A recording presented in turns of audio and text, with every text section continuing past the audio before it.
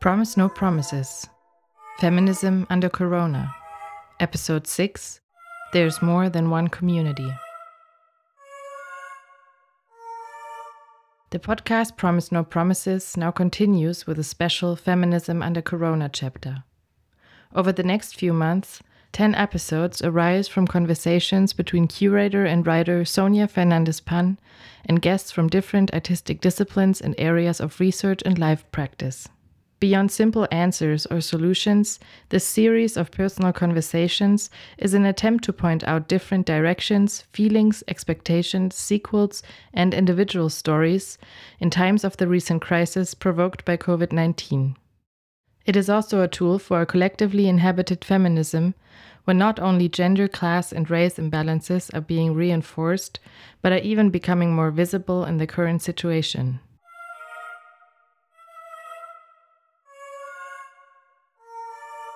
This sixth episode is based on a conversation with Australian-born and New York-based writer and scholar Mackenzie Wark, who is known for her writings on critical theory and new media. She is the author of numerous books, including A Hacker Manifesto, Gamer Theory, and Capital is Dead. Is This Something Worse? Her latest book, Reversed Cowgirl, has been published by Semiotext in 2020.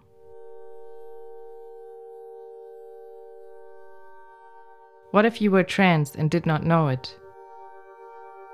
You have some hole in your life and do not even know why it is there. You go through days, years, not knowing why you only feel at home in your body in peak moments of drugs and sex. You distract yourself to avoid an absence, a hole in being. These lines appear on the back cover of Reversed Cowgirl by Mackenzie Wark. Somehow, reading books starts always in reverse.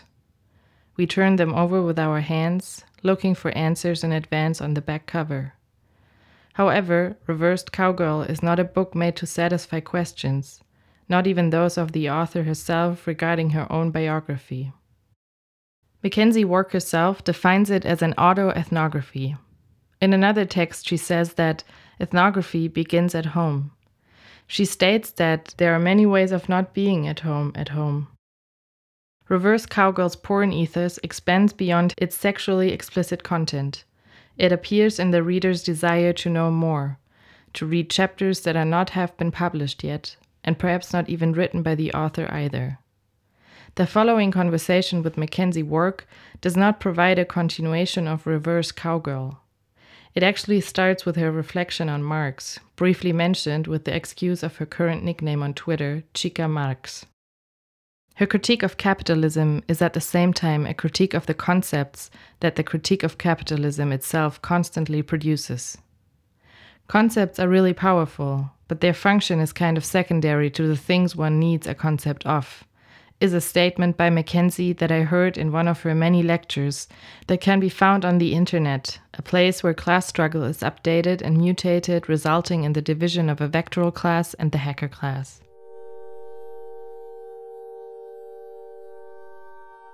What kind of economy produces information that is turned into a commodity? How can we call the system we live in, which in fact parasites our bodies individually and collectively in order to expand and to survive?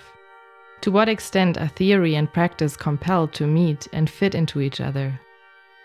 Neoliberal capitalism is a concept that Mackenzie defines as redundant. Terms such as radical feminism or radical left nowadays also seem to feel redundant. The current insistence on the widespread use to the term radical everywhere speaks to the opposite. A takeover of social movements by capitalism and a de-radicalization of their struggles at the moment they become part of mainstream politics. And yet, the concepts are still necessary and useful for understanding the kind of society we inhabit. It doesn't matter that they are supposed to be forever or timeless, but that they are useful for a while, as Mackenzie says. Just the same as the struggles in which many concepts and many anonymous bodies are involved in are extremely important. And it is important to remember them and to take them into account. When we think about the concept of feminism, it only becomes obsolete, even violent and discriminatory, when there's no recognition of the enormous differences between bodies and the lives lived by those bodies. Access to life is not guaranteed for everyone equally. Going unnoticed is a privilege that not everyone has. Feminism, too, when it is not intersectional, is in danger of producing oppressive and exclusionary paradigms. The woman, a figure thought of and written in the singular with capital letters, is one of them.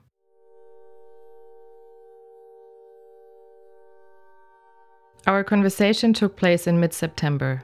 Mackenzie was in New York and I was in Berlin. The pandemic, which has been going on for several months, continues to increase inequalities between people. Its effects are more devastating to some lives than to others, stressing the inequality between individuals and groups within our society. Capitalism needs our bodies to be healthy and functioning in order to be able to continue working for it. But it does not offer the same support to all people. Race, class, and gender are some of the many elements to consider when we think about health. Health also means having access to health. However, it is also true that past struggles for better and more accessible health systems provide experiences and strategies from which we can learn in the present. This pessimistic spirit in thinking about the future was nevertheless accompanied by a certain festive spirit, thanks to the emergence of nightlife and dance culture during our conversation. Mackenzie, who experienced firsthand the development of dance culture shortly after its emerged in the late 1980s and during the 1990s, has only recently returned to techno dancing.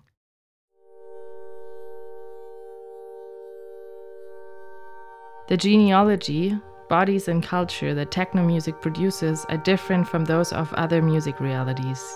In fact, each type of music shows that there's not one homogeneous dance community, but many communities made up of different bodies and experiences. The same applies to feminism. We should never forget that there's always more than one community, and that communities exist in continuous transformation and differences.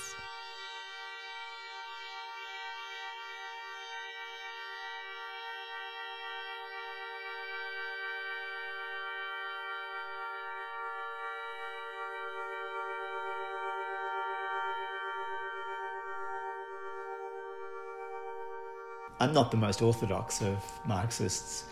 It's a particular tradition, intellectual tradition linked to the labour movement, to which I remain loyal, well, in solidarity with for my whole life. That's the intellectual space. There is a kind of version of Marxists that are obsessively reread the founding texts. If you haven't read Das Kapital 100 times, and sort of annotated it and stuff.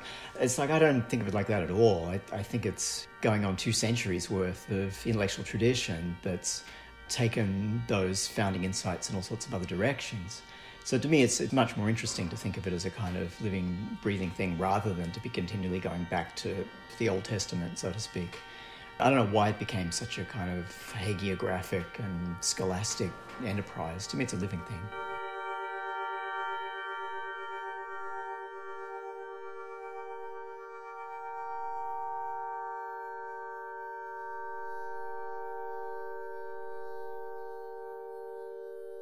There's a couple of things there, and one would be that it's maybe not the best way to make concepts to be just adding modifiers to the existing ones that you already have.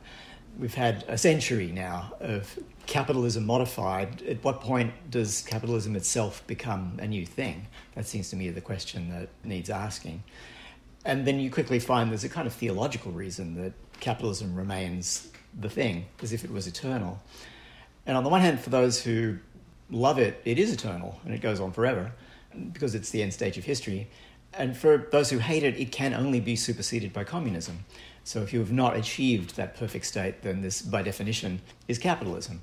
So it's like, wait, because another thing that's never happened has not happened, that's the situation on which the definition of this thing exists. It's not really a concept, that's a kind of belief.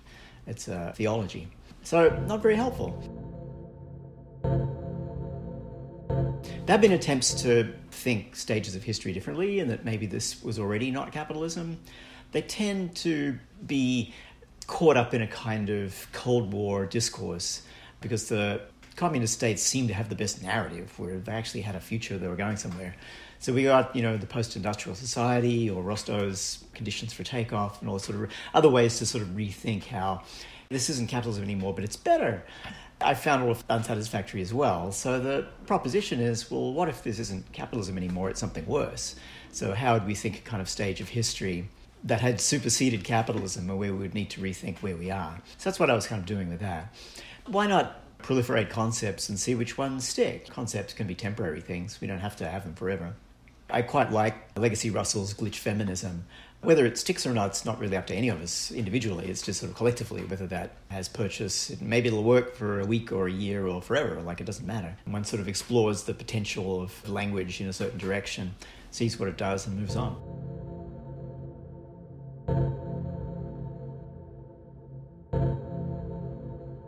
Theory and practice never line up. There is no unity of theory and practice. That actually never happens.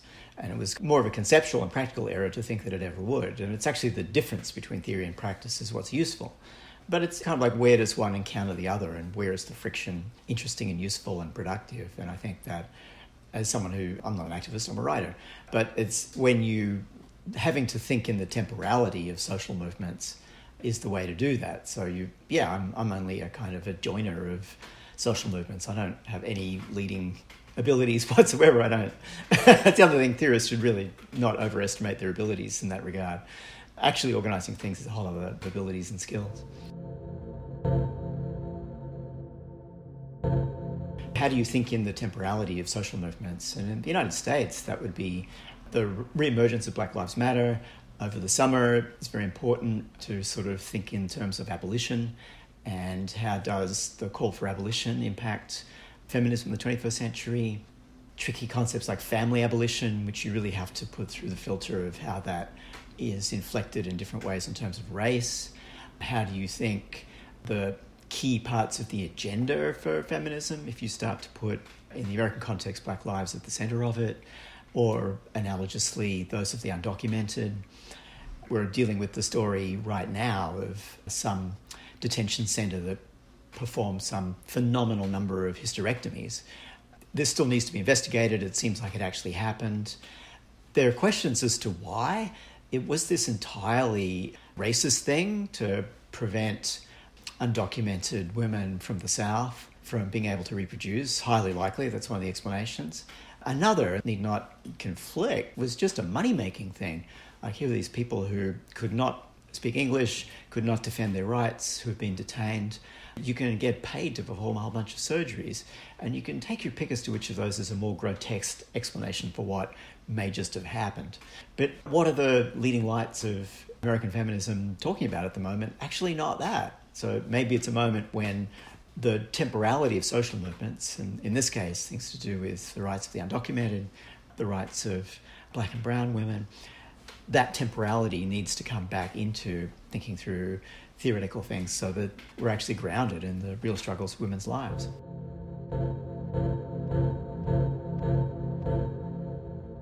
And I'm only using the States as the context because it's the one I know a little bit about, but if you think about reproductive rights only in terms of abortion, then you're missing things that are very key for Indigenous women, for example. Where having family at all is you're up against all sorts of institutional obstacles to even do that. And this is not to downplay the importance of abortion at all. And obviously all women should have access to that, just to be very clear about it. But there are some populations for which that's not even the key reproductive rights issue at the moment. And so one would need to put it in that context.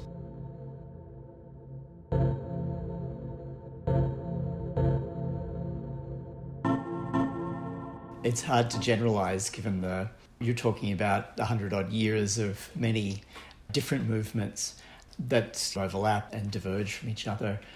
I think one of the big challenges to feminism in the United States was to sort of process questions of race, that what were taken as kind of universal ways of thinking about patriarchy didn't actually particularly appeal to Black women in particular, women in colour more generally, and also tended very class blind. There was privileging of issues that matter to middle-class women and white women that aren't necessarily the part of the agenda.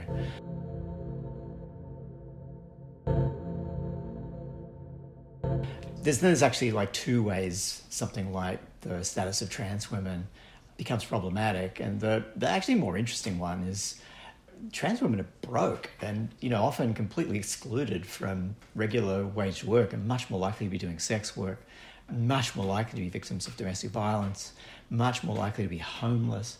You're dealing with populations that are incredibly marginalised. And I remember going to an event organised by Black trans women, and the political agenda was the right not to die. It was that kind of fundamental.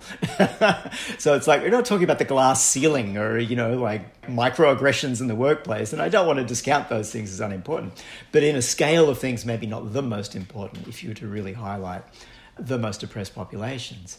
And there's a way in which trying to focus on the most oppressed populations is actually the path to thinking universality. The point at which someone is under all of the thumb is the point at which you kind of discover the structure of power in its totality.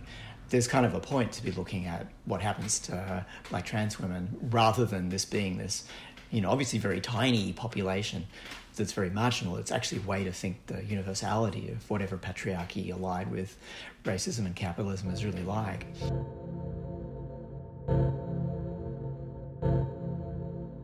A more pressing and more useful way to think how does sort of the challenge of trans women reverberate through feminism. The one that's more of an intellectual project that requires some unpicking is the extent to which feminism ended up relying on a kind of essentialism of the body. It's one thing to be interested in the politics of bodies, but to do that you actually need to think about the techniques and institutions through which we perceive them and interact with them and so on. Pull out some sort of essence of the feminine body and make that the basis of an intellectual project. Turns out I really think to have been misguided in a lot of ways. It turns out to leave out a lot of women's bodies and not just trans women. You're leaving out disabled women, women who can't or don't want to reproduce and hence are not focused on reproductive issues as fundamental to defining femininity and so on. And you end up also then trying to craft an image of the ideal female subject and how she would comport herself in the world. And that's not going to work for everybody as well. There are reasons women of colour might present themselves very differently, but might still be feminists,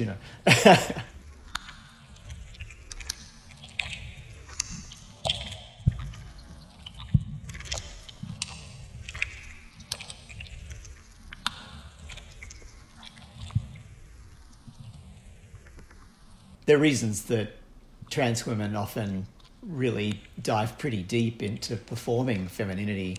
I don't that much. I have a lot of sisters who do.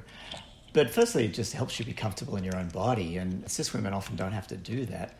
But also, for a lot of people, being able to pass on the street is safety.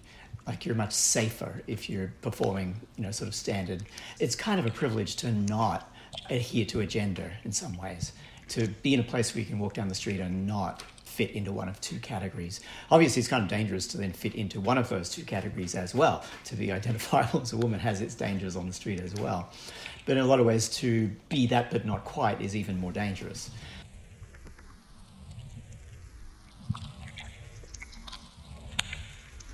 If trans women are being femme, it's about them. It's about what they need. It's not necessarily in dialogue with cis women at all. As for why some feminists are transphobic, I don't give a rat's ass. I really couldn't care less. That's for cis women to figure out. Leave us the fuck alone. Or if you want to be our friends, it's like being friends with anybody else. It really just isn't all that different. Just don't be an asshole and we'll talk to you. It's really pretty simple.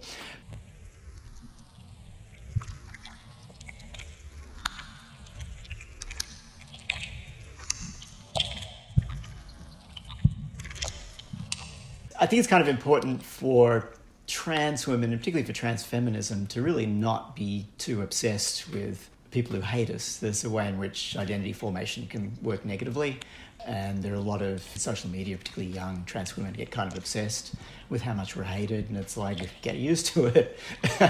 It's not going to go away anytime soon. Like, you really do have to create spaces where that's not an issue, where you're not then exclusively in communities that are only trans. Like, I find the other bits of the world that'll work for you.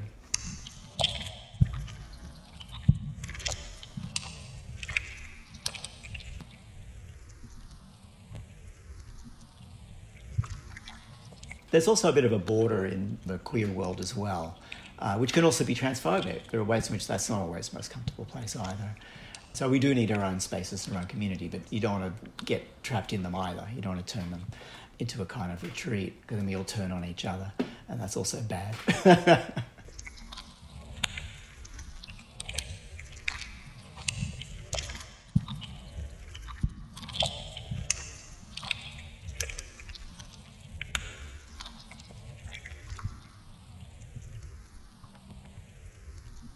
And because his name came up, that would be the huge admirer of Paul Preciado's work.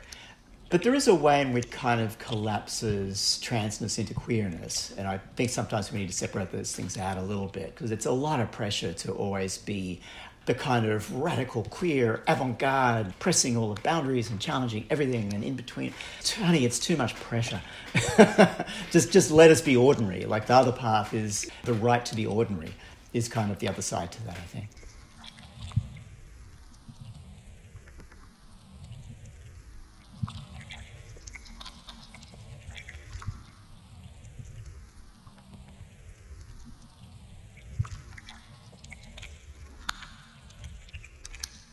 There's a way in which there's nothing like being a middle-class white man to give you confidence to take on the world. And I was that middle-class white man for a long time. It really did come easy. Also, like a TERF criticism, you were socialized as male. It's like, yeah, I was. It's great. You should try it. Let me teach you.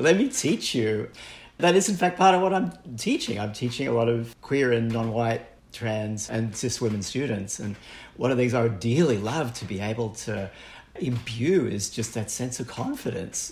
You're probably still going to fuck up, but if you approach it with some confidence, you'd be surprised. Sometimes people don't need it to be excellent, they just need it to be done. And so if you step up and have a shot at it, you're a fucking hero or heroine anyway. So you didn't need to be like a genius and really well trained. You just need to give the aura that something would be taken care of, and that's the gig.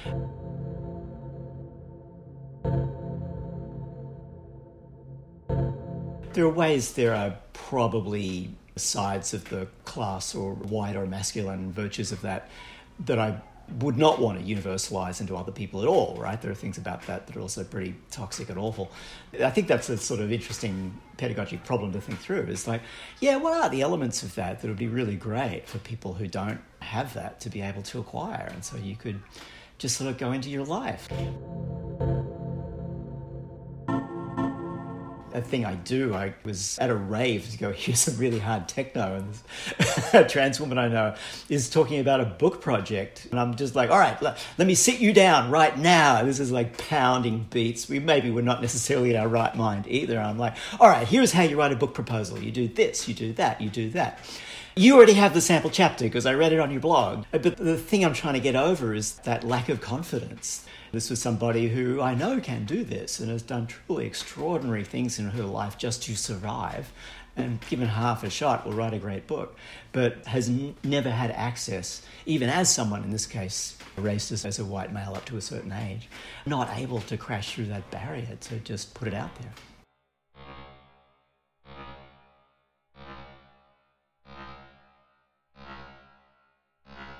I went back to rave culture after a 20-year leave of absence, which was kind of hilarious. It was something I used to do in the 90s. And after I transitioned, my trans mom is a raver. And I was sort of saying, I used to really like really hard beats because there's something about the abstractness of it I felt very at home in. I'll dance to anything, but I feel like there's some musics that are not actually made for my body. They assume heterosexuality, for one thing. I love gay disco, but it kind of assumes a body I don't have. Somehow techno always kind of worked, and she's like, oh, honey, you're coming to a rave this weekend. Like, within half an hour, I was back, bitches. I'm like, yes, I found my people again. I made myself popular by just I didn't mean to do this, but I used to say, well, I think this is better than it was back in the day, because everybody looks back to there's always some golden age that everybody has missed, right? And it's like, yeah, well, I was there. Like, I went to Berlin in those days, but I actually think this is better. Like, you sort of refined it. At least the people I'm around are not getting quite as high. You can actually stay upright and functional and use all of the technologies available with a little more discretion, a little more art. The beats were great, the light was great, the space was organised, without excess too, which is the thing I like about techno.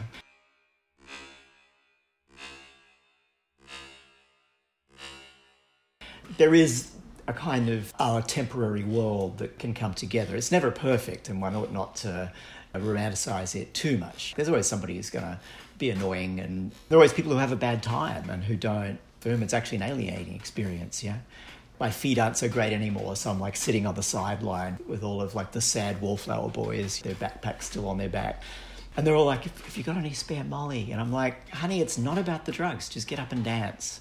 But they won't take my advice. They're just sitting there being alone. And I'm like, oh, I'm sorry. It doesn't work for everybody. But I mean, thinking about it a lot, I think I'll probably teach again about techno house and rave together. And particularly in the States, it's worth re-emphasizing the black roots of both those cultures. Techno is sort of pretty straight and has this particular history in Detroit, black culture. It's music that came out of people's basements, and it was different to certain other things that were going on. And there's this sort of class specificity to it. And house is black gay music from Chicago, yeah? And one tends to sort of lose that at some point. And there's what Frankie Hutchinson calls business techno took over the planet. There are all these festivals and labels and stuff that don't book any black acts, that sort of pretend that never happened. And they pretend it all started in Berlin. Berlin was kind of fabulous from my glancing acquaintance with it, but this actually came from somewhere else.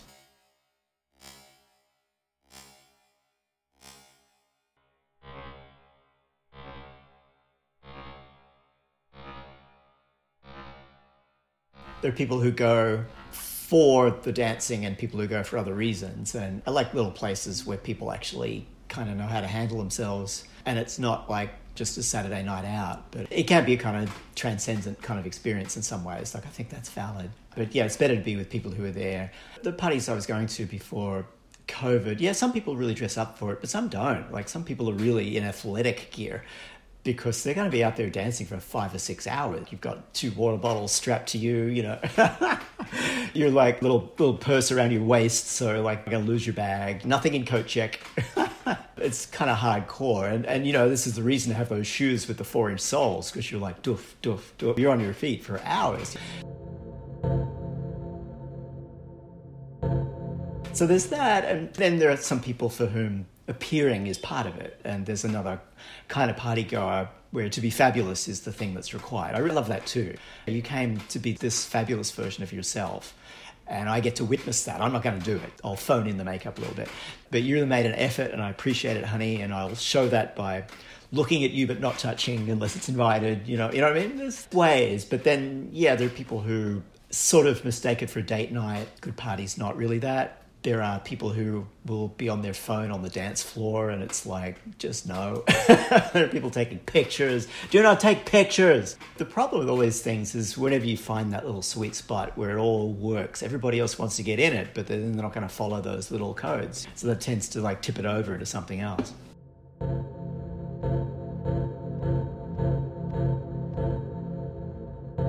I mean, my favourite New York party is very strictly no photo. Some of the younger people don't do that. There have been a few like illegal street parties. The other thing is that most of these are in New York are in illegal venues. So there's like a really good reason not to be taking pictures, because you don't want to get the venue in trouble if it does have a license to be something else. The police follow certain people's Instagram and they'll show up when they see it. Like, it's just stupid. It's bad community behavior. The younger people, I noticed, kind of went back to documenting themselves, like even at the illegal street parties. But you just don't post the pictures till a week later. You know, you got to like hold off a little bit. There's like a little game. Best we can manage in New York at the moment is like the parking lot behind IKEA.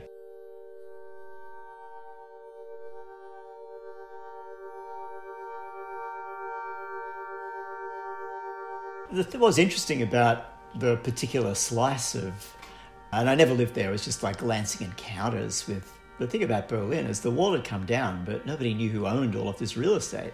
So the East was this weird anomalous zone in the kind of corporate city, yeah? And it was going to take some time to sort out who owned what. And I think the authorities took a fairly enlightened view, because they've been like fought to a standstill by squatters over and over again.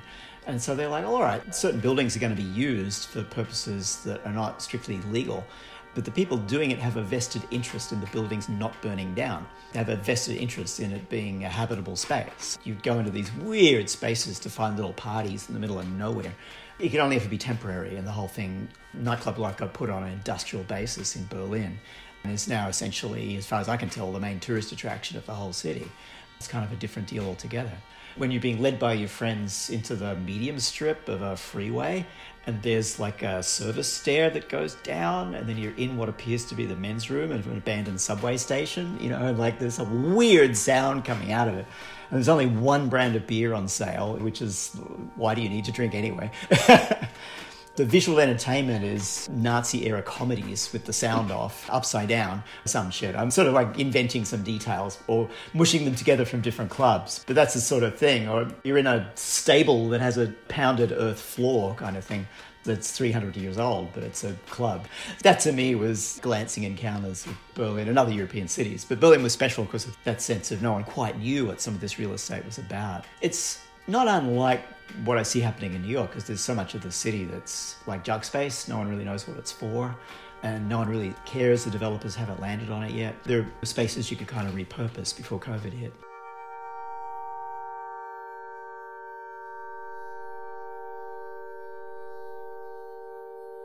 It's going to be bad for a while, I think, and the United States has decided to handle it in the worst way possible, as far as I can tell, and where a lot of this is going to fall on communities of colour who are often, it turns out, doing essential work. Where I live in northern Queens is majority Hispanic, and it's people in service industries, but also who are living like 20 people in a small apartment because the rents are ridiculous.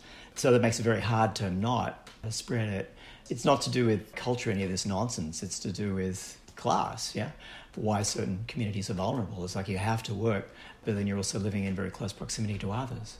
And they're trying to reopen the schools, which is, on the one hand, crazy, but on the other hand, completely necessary, given that the people this puts most pressure on, obviously, is women, who are usually in charge of care of children. You kind of need to send them to school.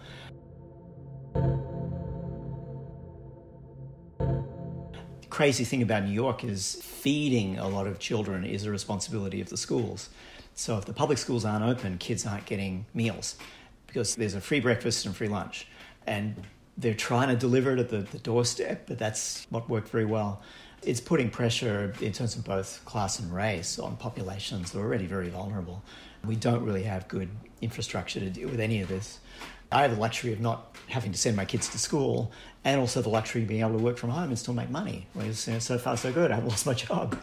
But a lot of people are not in that situation. And the federal government has decided not to come to the rescue anymore. The city and state are broke. It's going to get desperate, frankly, and the so-called leader of the free world has been shown to have really eviscerated any capacity to govern or organise that it may once have claimed to have.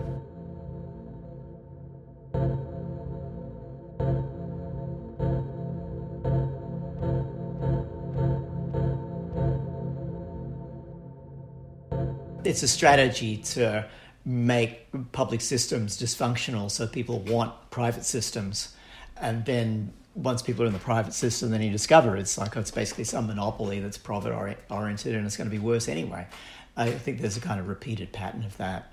We had a reasonably good social medicine system in Australia when I left it. You just had like a little card the size of a credit card. You just like go to the doctor and ka-ching, like $4 copay, and most other stuff was covered. And it was actually a private-public, complicated system under the hood, but you could go to any doctor, basically. And we're kind of losing the beginnings of that with this undermining it to make people desire something else. And of course, the United States had never even quite arrived. It never really even got to that point. So I have reasonably good healthcare cover through my employer, but a lot of people don't.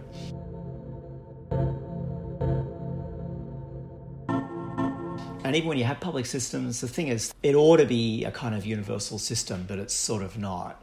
So you get the phenomena of, for example, black women not being believed about their symptoms and being sent home with really serious illnesses because they're treated as if they're faking or something, or should just bear more pain than other people do.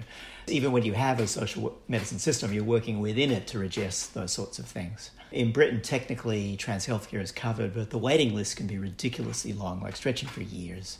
And you're talking about people who are often suicide risk because of dysphoria. So you're basically inviting people to kill themselves before their number comes up. It's better to have socialised medicine, but then the struggles inside that for those sort of equity issues, including how women are treated.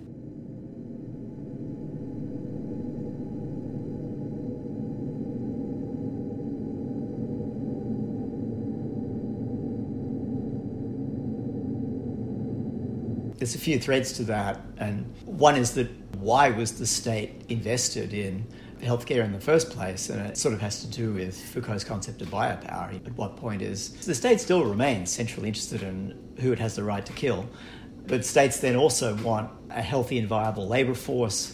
The state wants healthy and viable bodies for military service, invests in the production of certain kinds of bodies. I think particularly for a lot of countries after World War II, like literally physically reproducing the population became state policy. Or in a settler state like Australia, it was populating a continent to preserve it from invasion. So the state gets invested in the quality of the humans that it's managing. Of course, not all humans. It's not interested in Indigenous humans in that case, right? So there's sort of the problem. There's the state's involvement in the management of our bodies. On the one hand, has that side of it, and that's sort of your Foucault filter on it. But the other is that access to these things was something that labour movements struggled for and partly achieved before labour movements started to lose their power in the 70s. So I think one needs a few different lenses and to see these parts of the social apparatus as kind of always complicated. And the struggle is internal to them as to which aspects of them you can move forward. It's tempting to see whatever it is, like power or capital or whatever, is like an essence that goes through everything, which is sort of only ever partly true. Like, I think the social reality is always much more hybrid and complicated than that, and the product of struggle. So you can see the social management of the body as at one and the same time to do with reproducing capital, to do with states wanting populations for armies and to be labour, also as a victory of the labour movement. And also partly a victory of various strands of feminism, that women have the right to control their bodies is the thing that a lot of states started to recognise. Now, obviously, it's not completely recognised. You could go get an abortion or go get birth control. Your pregnancy will be safe. The state has to be made to live up to a promise about those things. Here's politics.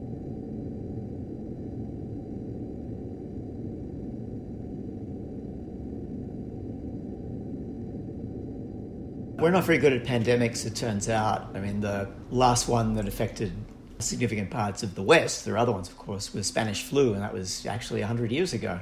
Very little's ever said about it. Historians have been talking about the amnesia around it, that people didn't want to talk about it. It's probably what killed my grandfather. Like, he lingered on for a couple of years after my father was born. I think my own grandfather died of complications from Spanish flu from World War One. And I think that's probably a common story, but they're not stories that are told because it wasn't an honourable death. If you died from a war injury, that would be the story, but you died because you got the flu in the war, that's not a story you're going to tell anybody. And in fact, even the building I'm in, these garden apartments in this part of northern Queens, were built after Spanish flu and partly designed around airflow and all sorts of things. You can see how it had an effect.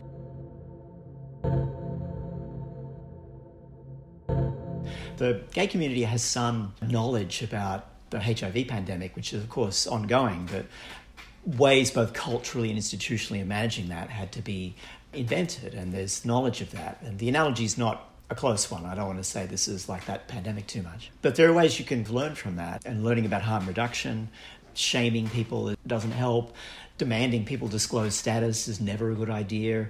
These are just things not to do. Harm reduction is very important, like just sort of yelling at people for behaving badly doesn't work, but if you create situations where on a percentage basis most people are behaving in ways that won't spread a contagion, that's an improvement, and you're just trying to reduce that number statistically rather than single out every individual who might be behaving badly. That's sort of not the way to go about it. So there are things to learn from that. And that was handled well and badly in different parts of the world. Like, the Australian response to HIV was mostly fairly good. Like, the state service providers sort of jumped in and thought about, all right, we have to learn from the community. And we have to learn that there's more than one community.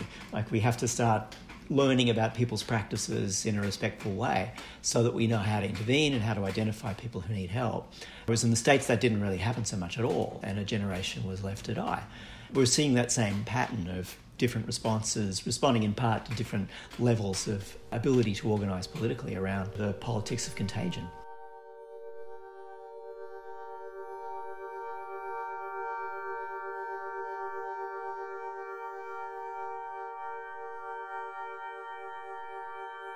I am working on a sequel to Reverse Cowgirl. The thing is that my theory books sell much better than my porn book. I don't know what that says or how I should take that, but Reverse Cowgirl didn't do that well. But it was the most fun to write, and I'm proud of being able to work in a different genre and sort of write autofiction. And also sort of tell a story I thought was a little bit... It's not completely lacking, but gets less emphasis in in trans literature. Those of us who are the quote-unquote autogynephiles, like the bad trans, because for a long time, like people like me back in the day would not have been able to get into gender transition programs because we were sort of like filthy perverts who had some fetishistic relation to femininity. So I would have been excluded from it. I didn't even know transition was an option to me until fairly late in my life. So I wanted to write something that it's like, well, you know what? If that's your life, you might not be trans, but also you might. That could be an option for how you figure out how to deal with your body and the world.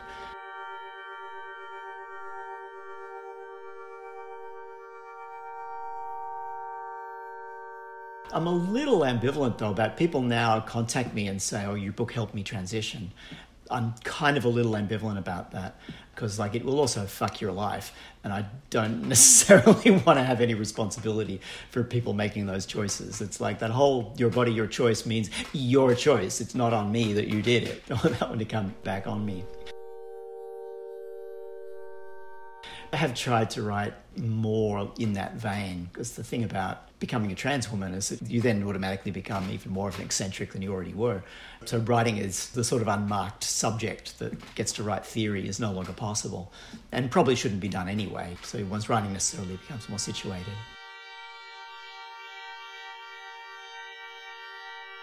It's a critique Preciado actually makes of certain Franco-Italian intellectual Marxists. They never really talk about that stuff. They want to talk about cognitive capitalism. They don't really talk about how they're getting off. That never occurs anywhere in the writing. And it's there's something missing there, maybe. I actually didn't know I was going to transition when I started the book. I didn't rewrite the first part of it that much. There's sort of like a break and a second part, which is only the beginning of transition. There's sort of like two voices in it, in a sense. There's like the end of an old self that's sort of starting to know itself fairly well, I think, and the beginnings of one that's actually kind of naive. There's sort of like a naive early transition part that happens towards the end there. And I sort of wanted to pick up that voice in the second book and see where that goes, a little bit later.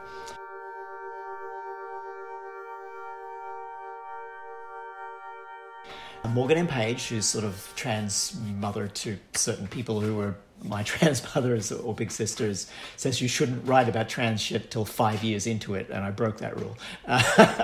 But I kind of think it's interesting to have naive, querulous, not quite sure sensibility, as well as that more knowing, retrospective sense of... There's a way in which memoirs are always retrospective, and they make the story seem like it makes more sense than it actually does. I wanted the story to have a sort of a slightly strange quality of okay, I sort of get your deal with this weird fetishistic sexuality of yours, and it's wait, and you did what? And then the book goes off in a slightly different direction in the last part of it.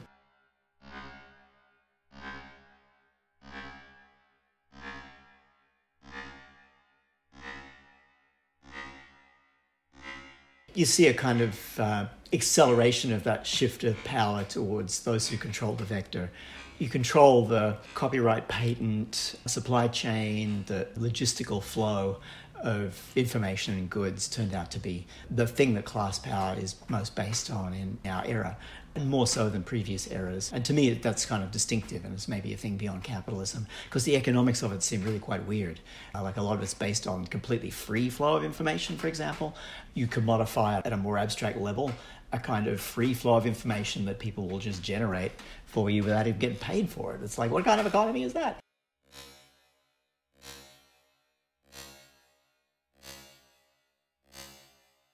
They're weird economies to scale with information as well. The temporality of it is different. Producing information as a job is different to producing most other things. It's hard to make routine, but boy, are they trying to make that as routine as possible. It struck me that all of those things are novel, and it's kind of accelerated because these turn out to be powerful ways to control a population disrupted by pandemic, and partly because we're all forced back into our homes. Most of the small business owners I know are probably going to lose their businesses. In New York, there isn't really much support for that. All the venues are shut, and a lot of them will never come back. They're going to be replaced by Starbucks. You can afford to wait it out. There's a kind of consolidation of power at the most abstract level. If it's even over in 2 years, I'm naturally pessimistic. That's the other thing, is who has the capacity to mass manufacture a vaccine, even if there is one? That's in the hands of very particular industrial complexes in particular parts of the world. And ones you might not expect. Brazil, incidentally, has a huge capacity to manufacture vaccines, because that's where a lot of that manufacturing went. Brazil is vaccine superpower. Like, that doesn't think it could happen. Like, I'm not an expert in any of that, but one thing I notice is, how does a crisis redistribute forms of power based on what you have capacities in? This is one of those interesting times.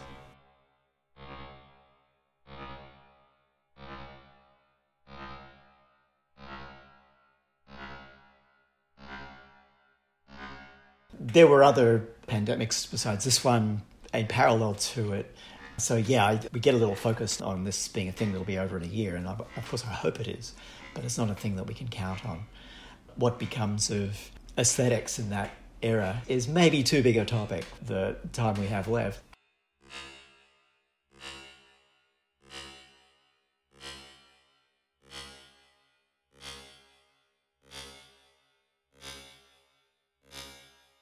Promise No Promises is a podcast series produced by the Women's Center for Excellence, a research project between the Art Institute at the FHNW Academy of Art and Design in Basel and the Instituto SUS, a joint venture with Grażyna Kulczyk and the ArtStations Foundation CH.